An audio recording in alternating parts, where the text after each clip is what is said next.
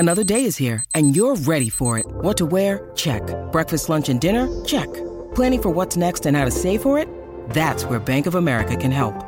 For your financial to-dos, Bank of America has experts ready to help get you closer to your goals. Get started at one of our local financial centers or 24/7 in our mobile banking app. Find a location near you at bankofamerica.com/talktous. What would you like the power to do? Mobile banking requires downloading the app and is only available for select devices. Message and data rates may apply. Bank of America N.A., member FDIC.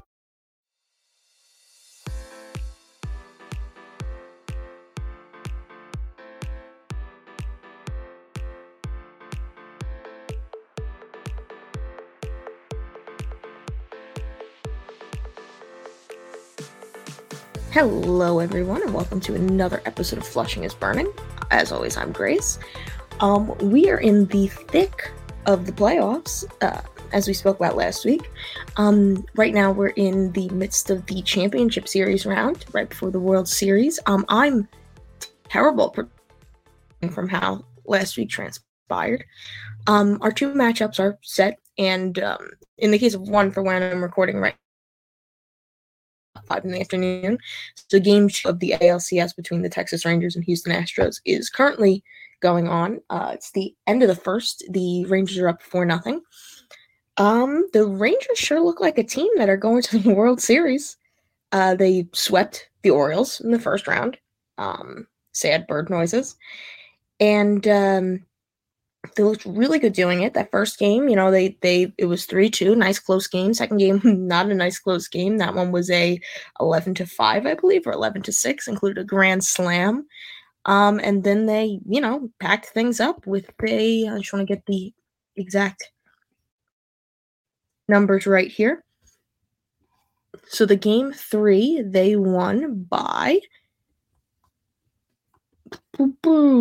series. This is great radio. They won game 3 by 6 runs. Oh, it was 11-8 was game 2. Pretty close for the fact that Texas went up like 11-2 or whatever. And then the Rangers won 7-1. So their offense just exploded. They're facing off against the Astros, who won the ALDS against the Twins. They won 3-1. The Twins at least won a game in that series. The Astros looked good in that series. They haven't looked too hot so far in this ALCS. The Rangers won game 1, 2-0. Verlander and Montgomery had a little bit of a pitcher's duel going on. I was genuinely shocked that Aroldis Chapman didn't blow the game for the Rangers, as we've seen him to do. And then the big news coming into the ALCS is that Max Scherzer will, in fact, be returning for the Texas Rangers. And I believe right now he is projected to start game 3.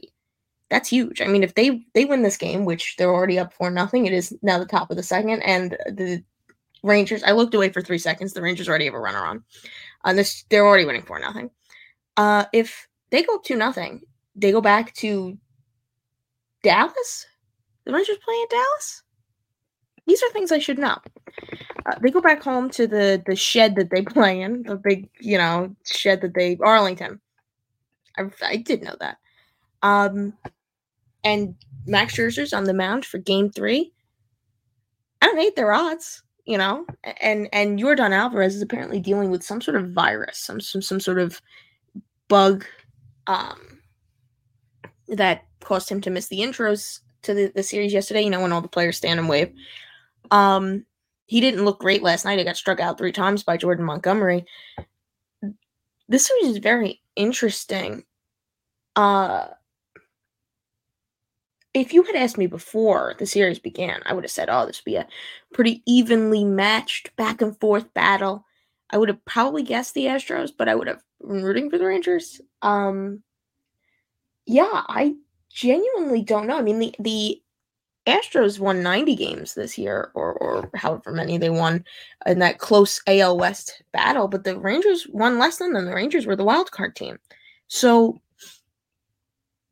you'd expect the Astros to have the handle on this one. The Astros are historically very good, but I don't know. They seem to have some sort of, I don't know if it's Astro flaws. I mean, Framber Valdez hasn't been looking very good in this game, but Valdez has been great this season, and I don't know that it's so much extra flaws as it is that just the Rangers have with the amount of money they've spent on this team, which, let's not forget, over the last few years, they've been seen as a bad team. They've been underdogs.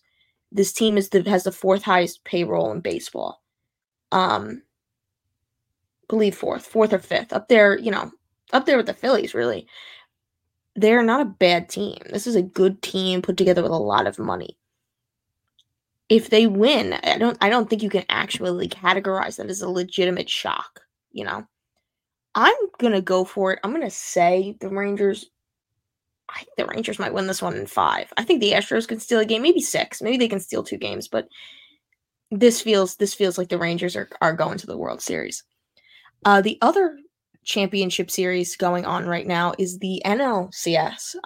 The first game will be tonight between the Philadelphia Phillies and the Diamondbacks. Diamondbacks swept the Dodgers. Again, I'm terrible at predictions. The Dodgers need pitching. Who would have thunk? Their pitching was bad the whole way through. And some of that is, team construction issues, but the other issues are, they traded for Lance Lynn, but also Tony Gonsolin got hurt. Dustin May got hurt. The Julio Urias decided to commit a crime. And that was too late for the Dodgers to really be able to do anything in that instance. They got Lance Lynn, but he's not, you can't expect to fix all with Lance Lynn, the desiccated carcass of Clayton Kershaw, and a bunch of rookies.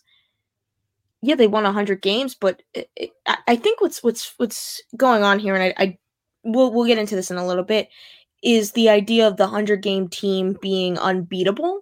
And I think that sort of takes away sort of the way that there's like a washout effect over the course of 162 games. But anyway, we'll get to that in a minute. The Phillies beat the Braves 3-1. Is there anything better? Listen, regular season, I hate the Phillies. I hate the Braves more, but I hate the Phillies. Oh, the schadenfreude that I got watching the Phillies demolish the Braves. And especially, game 2, Michael Harris II, that was an insane play that he made, catching that ball, doubling off Harper, which I've seen some people get mad at Harper about that. I don't think you can actually get mad at Harper about that. They were down by 1 run, and the odds Harris makes that catch are so small, comparatively speaking, that he had to sort of get in the position that he could score should Harris not catch that ball. And then it kind of took like the perfect relay to get him at first. It was just a confluence of events. Now, after that wonderful game too, Orlando Arcia committed what has to be one of the most ridiculous unforced errors we've seen in the baseball playoffs this year, if not the most ridiculous unforced error. And that is saying "Attaboy Harper" in front of the reporters who then reported on it, which I want to just say this because this turned into a whole controversy this week, and I don't quite understand why. If you say stuff in front of the reporters in the clubhouse, you can't assume everything you say is off the record unless they say it's on the record. From, my little understanding of journalism as someone who's seen a lot of journalism movies, usually you have to ask for the off the record bit, right? Like the assumption is everything is on the record until you set the boundaries of off the record. And that didn't happen. And the people saying, "Oh, well, Orlando Arcia does all of his press stuff with an interpreter. He would have never spoken English. I think I saw somebody say he doesn't speak a lick of English, which is really funny to me because this guy's been around for years at this point. Like he's not new. He's not a rookie. You think that in all of his years playing baseball and through the minors and through the majors, he couldn't, even if he didn't speak any English. Let's be real. Most of these players who have the interpreters do speak English. They need to be able to communicate with their teammates just casually to sort of create bonds and that you have with a team. So they speak some English. They just don't feel comfortable enough to use that English to really hammer in what they want to say in a press availability or something like that, or on the mound when they need a big moment. To think that Orlando Arcia, in all of his years, hasn't been able to pick up what attaboy means and Bryce Harper's last name is in a way kind of insulting. He's not stupid, right? So they did this. He says attaboy Harper right before they go back to Philly. What are you doing? Right? Like that's the other thing. What are you doing? Philadelphia is insane. Those people are insane. Why are you doing this right before you go to Philly? And then Bryce Harper immediately hits 2 home runs in game 3, as does Nick Castellanos. And then Nick Castellanos hits 2 home runs in game 4. And I think I've been red October pilled. Like I'm really into this team. During the regular season, fuck the Phillies. During the postseason, I think I'm rooting for the Phillies. They're crazy. They're crazy and they're wacky. And you've got Garrett Stubbs. Like they're still saying fuck the Mets, which is really funny to me. Like this team won 75 games this year, and you're still gonna be like fuck the Mets. Like I think that's funny, and obviously it's a chant that they have. So, but they feel like, to me, watching them in these postseason games, they feel like sort of a team of destiny, right? It's like everything's clicking at the right time, and they've got the right pieces, and they have created a good team. This is not a bad team. They have a good bullpen. They have good players on the field.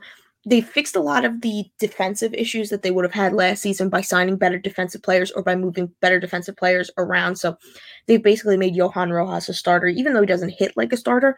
In center field, he made that insane catch in game 4, and that stuff helps. And you can sort of mask that when you have Bryce Harper and Nick Castellanos and, even though he hasn't been super great this year, Kyle Schwarber and Trey Turner and JT Realmuto, like you have the players to Bryson Stott, you have the players to mask a Johan Rojas.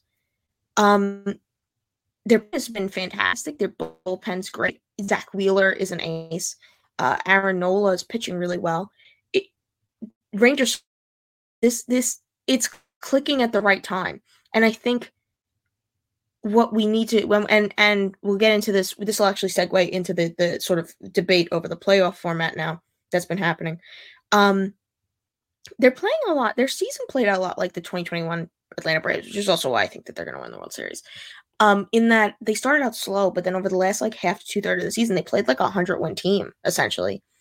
So to wrap this into the playoff format questions, there's this idea that the format needs to change because 3 teams with 100 wins got knocked out of the playoffs this postseason, right? Like the 3 teams, 100 wins, or however many it was. I'm like, so my brain is fried. They all got knocked out, right? It was the Braves, the Dodgers, the Orioles. They all had 100 wins. The Rays had 99 wins. They all got knocked out. They're not getting rid of this format. Get over it. They're going to use this to if anything, they're making all the series longer at some point, but that's going to take a few years. We got to get into this one. The argument that the bye is bad, gets disproven by literally the Houston Astros, who have gotten through the bye round 2 years in a row. The bye round isn't the issue here, right? The week off, okay, you want to say, oh, well, guys get a little rusty in that week off, whatever. Sometimes it's just not clicking at the right time, right? And you can point at different issues that these teams have, but it comes down to it is, if you have won 100 games over the course of the season, if you are the Atlanta Braves, the Los Angeles Dodgers, the Baltimore Orioles, you need to play better, right? You have 5 games here. You want to lose. Okay, it takes 1 to knock the rest off, whatever. You could expand these series to 7 games. They're still going to lose. Like, the Braves still would have lost that series. Dodgers still would have lost that series. Orioles still would have lost that series. You can get rid of that bye, but, like, the Dodgers and the Orioles are chucking through the last, last few months of the season with no pitching. The Phillies have played better than the Braves for the last however many months. It's not the playoff format's fault. And if you don't want that week off, you really think that's going to hurt you, win less games, like that's really the answer. Is like, if you're going to be upset about it, win less games. Because yeah, could guys get rusty? Sure. But also you're telling me that like Adley Rutschman, who's caught 1 million games this year, didn't welcome the opportunity for a week off from catching? it makes no sense. The Rangers swept Houston just scored a run. It's 4-1. The Rangers swept the Orioles. They got a bunch of time off there. They're still playing great. It's not the playoff format's fault that these teams got knocked out. It's their own deficiencies. The Orioles had a chance to. The Orioles could have traded for Max Scherzer.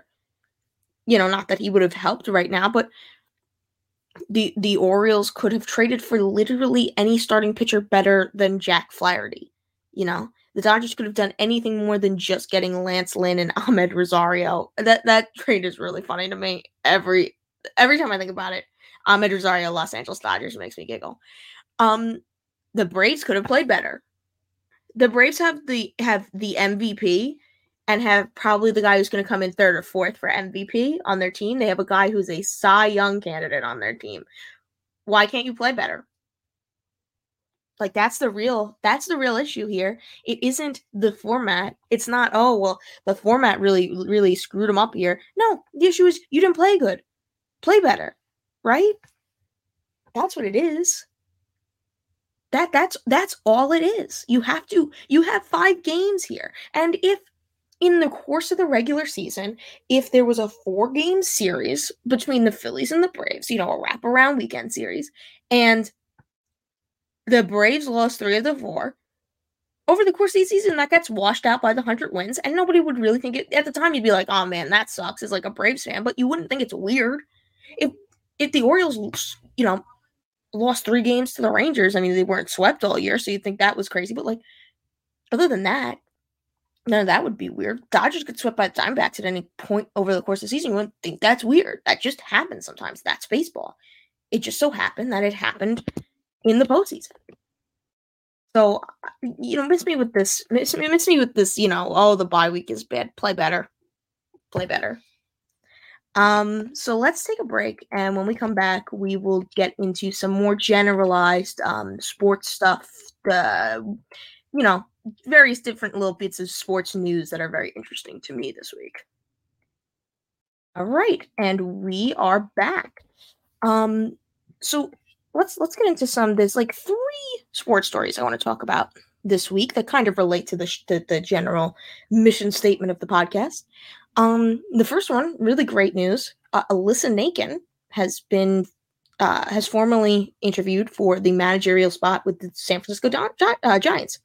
She's been part of their field staff for years at this point. And this is, I believe I've read this correctly, the first woman considered for a managerial opening. This is a historic moment for baseball. I'll be real. I don't think she gets it, just because I think that they're interviewing the whole field staff. I think if everything weighed out right and she was a man in this position, like if this was a guy, he wouldn't get the spot, just because it'd be like the Luis Rojas thing, right? Like they interviewed Luis Rojas, kind of the same idea. Member of the field staff for a couple of years, although she's been a member of the field staff for longer than he was at that point. Just sort of a cursory, we think you're good enough to get this job at some point, so we're going to give you the interview now. Obviously keep her in mind, but I don't think it's going to happen. This, of course, has also led to sort of the prevailing comments about this online, which, as we all know, you never read the comments, but if you read the comments, it's, well, if she's the best person for the job, but that's the only reason she should be considered. If she's the best person for the job, of course she should be hired, but she shouldn't be interviewed just because she's a woman. Made that comment. What that means is, I think they're just interviewing her because she's a woman. She's been on that field staff for, and I want to Google this because I want to get the exact amount of time that I should really do this research before the show, huh? Maybe that's a new thing I'll start doing, is doing actual research. She has been as an assistant coach with the Giants since 2020. She's been with the team for 3 years on the field. It's part of the field staff. She was in there. She started with them in 2014 as an intern. She has a master's degree in sports management. And it seems like she's been with the Giants most of that time. If she's the best person for the job, that's the reason why she's getting the interviews, because she's been in this position. If she was, again, this is the Luis Rojas thing.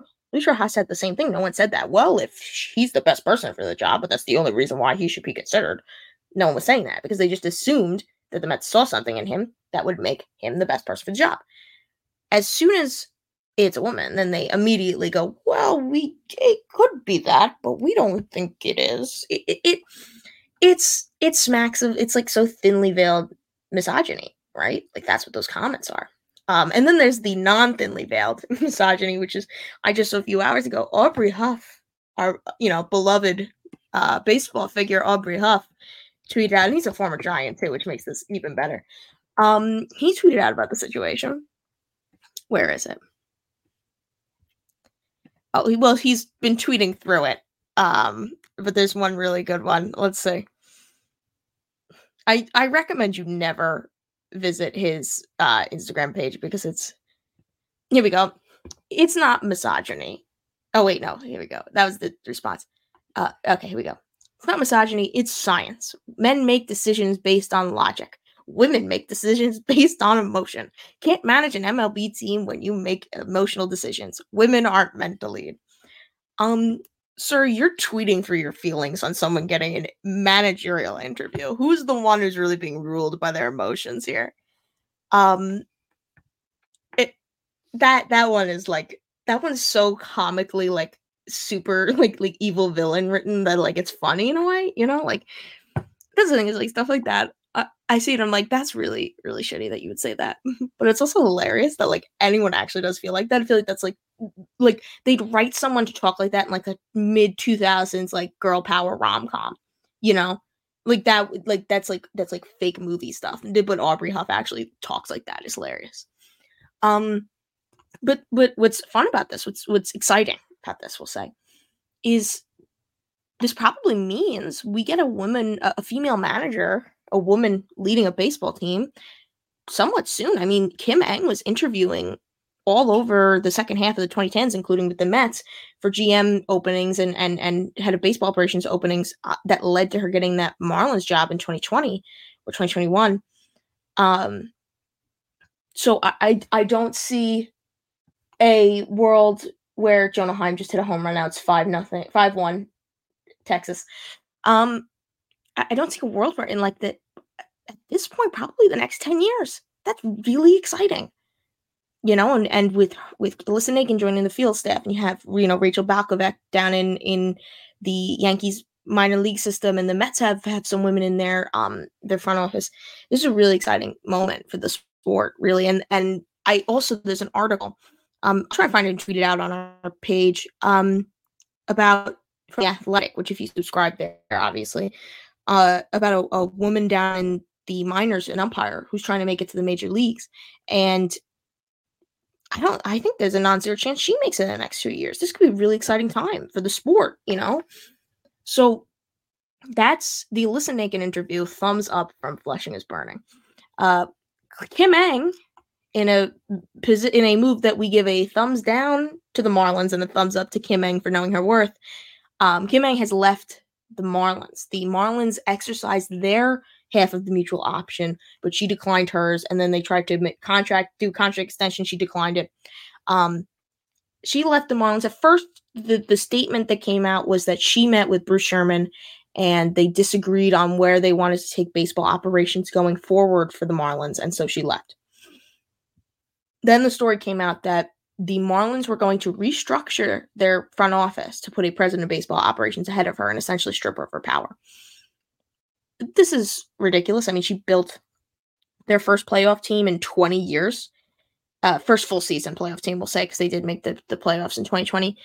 And she is so highly regarded throughout the league. She made so many good moves this year. I mean, obviously the Luis Arias trade, but also getting players like Jake Berger and there's another one that's escaping my mind. But she made genuinely good moves this year to help sort of bolster a team whose offense was kind of faltering for a lot of the year to get them to that wild card round. They got swept in the wild card round, but they got to the wild card round. That's great for the Marlins.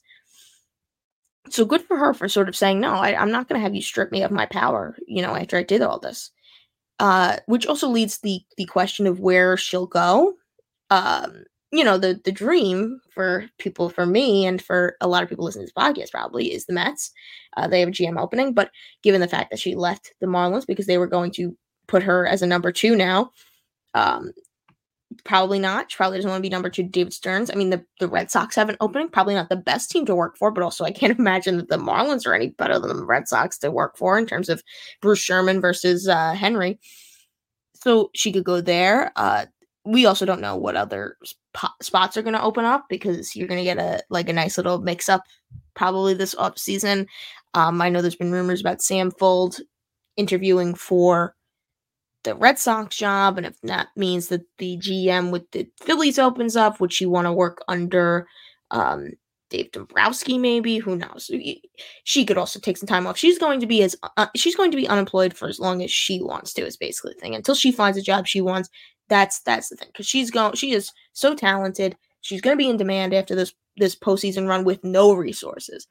I'd love to see her go to a team where she does have resources. Of course, the Mets, but again, if she doesn't want to be below someone, I'd love to see her go somewhere where they're going to say, you can work, you can do what you want to do. We will let you take this and do what you want to do with resources.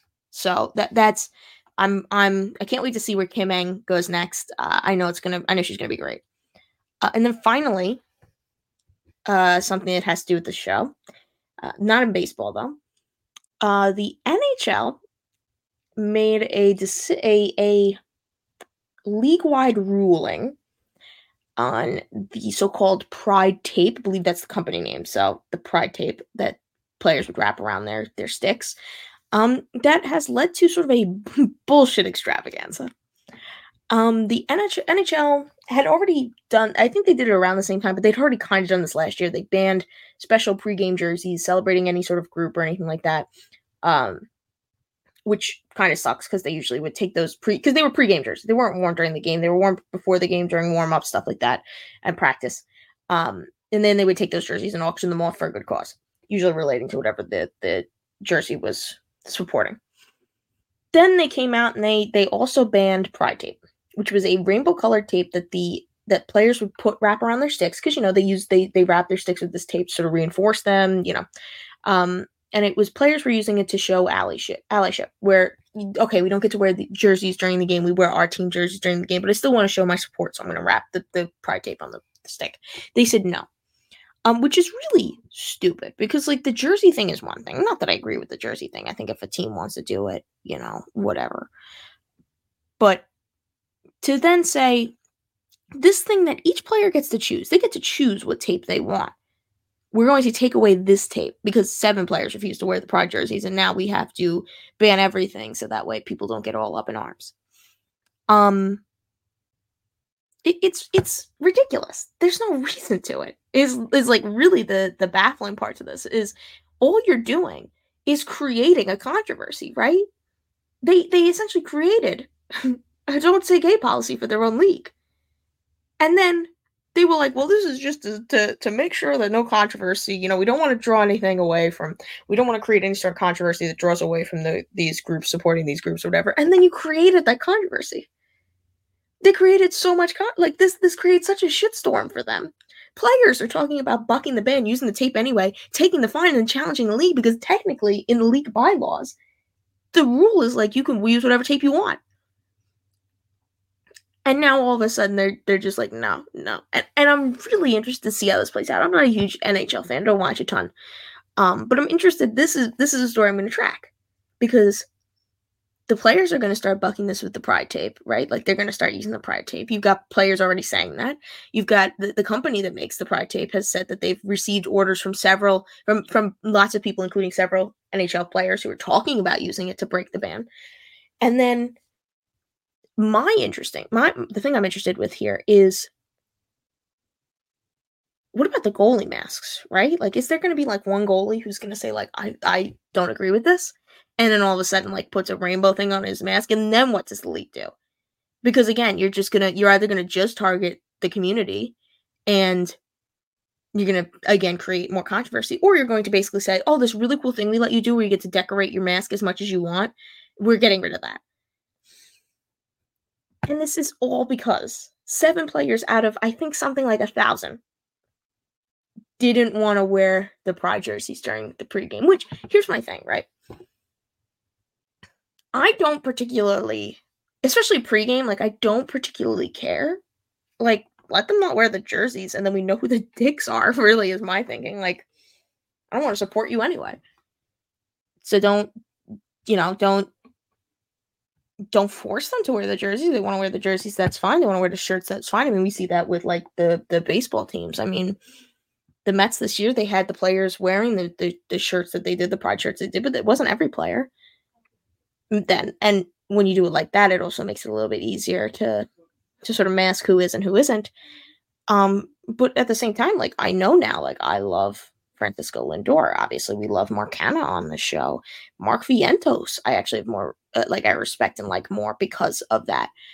And to take away a player's option to support in the tape, which is so minor, it's literally rainbow colored tape. That's all it is. Like I'm telling you, like, Google the Pride tape.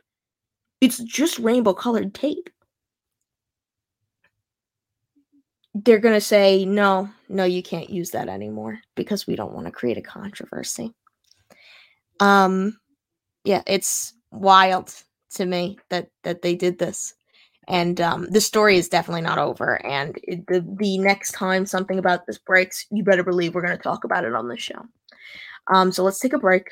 And when we come back, I'm going to have a movie minute. All right. And we are back. So this week, we're in the middle of Halloween. We're in the middle of October. I was trying to come up with another good horror movie that I think I could recommend for people. And I'm batting around some stuff in my head, and we recommended, Bodies, Bodies, Bodies, and Scream Queen, and those great films, which I hope people have watched. And I think what I'm going to recommend this week is a movie that I think it was unfairly maligned, and now things are sort of swinging back around. It's like a cult classic, and people are starting to, like, really appreciate it. And that is, I believe I want to get the director's name right because I know how good of a director she is. It is, yes, Karyn Kusama made a film called Jennifer's Body. And this movie came out, and people got really mad at it. What it essentially is it's Megan Fox and Amanda Seyfried are sort of the two main characters in it. So it's Megan Fox is I'm reading from the Wikipedia page, so I want to get things right. Megan Fox is a demonically possessed high school student who kills her male classmates and devours their flesh in order to survive, with her childhood friend, who is Amanda Seyfried, striving to end her killing spree. This movie is so much fun. This movie is the kind of movie that if it came out today, smash success. Like not smash, like I don't think it would be like hundreds and hundreds of millions of dollars, but this would be like the kind of movie that would be championed in the way that like a Bottoms was, right? Like it kind of has that vibe where it's like so wacky in a way, like it's so fun wacky. And I think part of that is it's written by Diablo Cody, who, if you know anything about me, I love Diablo Cody. Her writing is brilliant. I would follow her to the ends of the earth. I think that when you see Jason Reitman did Juno, I truly believe the only time he is good is when he's directing Diablo Cody's script. She wrote One Mississippi, which I will recommend at some point on, because I need to talk about how much I love One Mississippi, the show. She wrote the musical Jagged Little Pill, which I thought was fantastic. She wrote Young Adult, Tully, Ricky and the Flash, I thought was pretty good. She is brilliant. She may or may not be doing a Madonna biopic. That it was going to happen and it wasn't. It might happen again. Who knows? They said it's scrapped. I think it's going to happen. Like I think Madonna's determined enough to make it happen. But Diablo Cody, her writing is so funny and so witty and it's just perfect. Like the way that she writes could very easily be too twee and too, trying to be snarky and funny, but she finds the perfect balance there, right? And I think that this is the best Megan Fox has ever been in a movie. Like this this movie makes me sort of reconsider everything I know about her. Where you see her in, and this isn't her fault because she kind of got roped into the Michael Bay stuff, where he was kind of he treated her like a dick. Like I genuinely go Google Megan Fox, Michael Bay, read about what he did to her with her contract and everything like that. He blackballed her at a certain point. And so that stuff I think sort of pigeonholed her. I think she's a really good actress, and I'd love to see her use that more. But again, it's difficult when you sort of get stuck in that mold to break out of that, to be typecast, to then untypecast yourself. It's very difficult. So she's fantastic, and Amanda Seyfried, of course. Has she ever been bad? Is really my question. This cast is stacked, right? You've got Adam Brody, Johnny Simmons, who come back. Johnny Simmons, please. J.K. Simmons, Amy Sedaris, Kyle Gallner, who has been popping up in more and more stuff recently. He was in the requel of Scream 5, really. And he was in I Just Saw Smile. He was in that. Chris Pratt is in this movie in like a small role. So you can, if you're not a big fan of him, don't worry. He disappears pretty quick. But it's so good. And what happened was, I think the time it came out, think about this, it came out in 2009, right? And I think about this a lot because the media of the, mid to late 2000s is kind of what I grew up with. The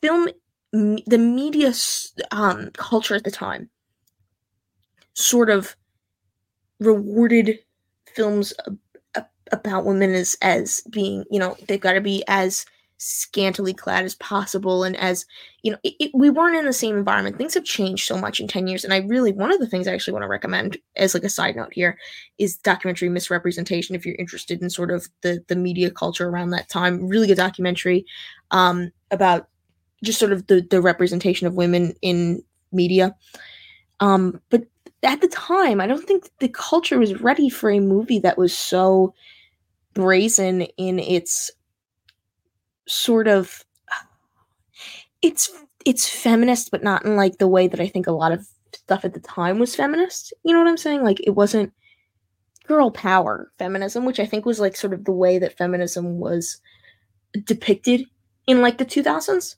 at least from my vantage point as a child, really, at the time, and then going back and looking at it. This film was sort of like now feminist, where it's like, we're gonna be really wacky and raunchy, and we're gonna come up with a plot line and an idea that isn't normal, and the characters might not be likable, and that it's not. I'm having a problem communicating this, but I hope you understand what I mean here. It's empowering women by not being about empowering women. It's just basically, we can have the same weirdo, vampire, sexy films that everyone else can have. It's campy. It's genuinely great. Like, it's genuinely a great film. Karyn Kusama does not get the respect she deserves as a filmmaker. And I'm glad to see that the film has now, 10 years on from its release, almost 15 years on from its release, gained this audience of people who see it for what it is, which I think is the reason why we can have Bottoms and other films of that nature come out, is because we had Jennifer's Body, right? And it's one of those movies that I think gets sort of drilled into you if you're around my age, that it's bad. This movie is bad, right? Like, that's what everyone said. This movie's bad. The reviews at the time weren't good. People made fun of it. It was bad. And I think part of the problem was the advertising, right? Because at the time, it was Megan Fox right after Transformers. So it was, oh, we want to get the young boys who like Megan Fox from Transformers movies to see it. And they didn't market it right. They marketed it as, Megan Fox is sexy. And it wasn't like, this is like deep. This movie is deep in the way that Juno is deep, in the way that Young Adult is deep, in the way that Tully is deep. Diablo Cody is really great at creating these stories about womanhood. in, and maybe not as much Tully. Tully is a little bit more like outward in this, but especially Juno, Jennifer's Body, stuff like that. She's really good at creating these stories about womanhood that aren't your typical depictions of womanhood and your typical depictions of women. It kind of is. I wouldn't be surprised if a big influence of Diablo Cody's is the film An Unmarried Woman, which kind of has that feeling of it's not typical, but it's real. I feel like I've mentioned about 30 movies in this movie minute. Every once in a while, we get a movie minute from me where it's just like me listing off every movie I've ever seen. So sorry for that. But I love this movie, and I've been talking about it so much. I was meaning to watch it again soon. I'm gonna have to watch it again like tomorrow. This movie is so good. And I want to tell you if it's streaming somewhere because I want it to be as easy as possible for you to get to see this film. It's on Max. There you go. It's on Max, easy to get to. And if you don't have Max and you want to rent it, it's like $4. Easy to find. And I'm sure that if you want to very legally stream this film, you can find it pretty easily too. So yeah, justice for Jennifer's Body, justice for Karen Kusama, who has consistently been like screwed around her entire career. And you know what? Justice for Megan Fox. She deserves better. Someone better write her a good role. Maybe I'll write her a good role. All right. Now I think that's been enough of a long ramble on how much I love Jennifer's Body. Thank you so much for listening. I'm feeling a little more normal with this. Maybe I'll start doing more research and it'll really flow better. Yeah, so this is great. We got 2 more weeks of scary movies, and then I can't wait for you to see what the movie minutes I have cooked up for November are. So if you want to follow us online, I say it every week, but I'll say it again.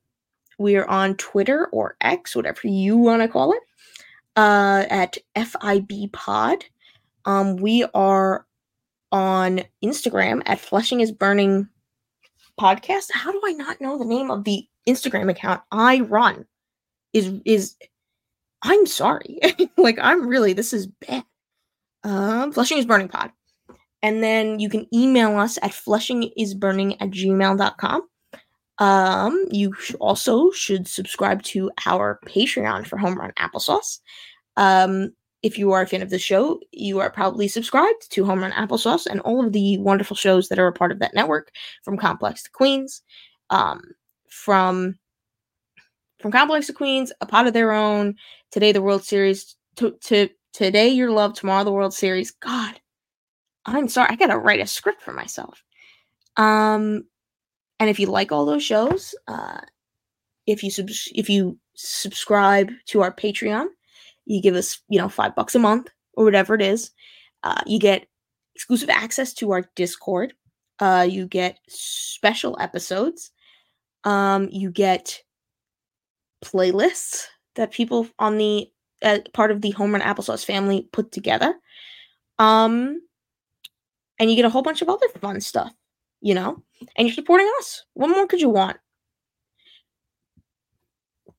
And I'm going to take this opportunity right here at the end to plug something real quick. I know I haven't been talking about the W very, very recently. Liberty are in the finals. They just won Game 3, so it's going to be back at Barclays on Wednesday for Game 4. I am now hosting with Thomas from Complex to Queens. We're both big W fans, we're both big Liberty fans. We now host a podcast about the WNBA, exclusively about the WNBA, called Top of the Key.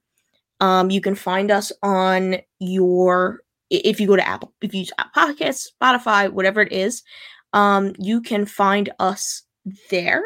Type in, I believe the channel name is, and I want to give you the right channel name. The channel name for that is FFSN, so Fans First Sports Network, WNBA. And we're there. We're about to record our 3rd episode tonight, so good time to start listening.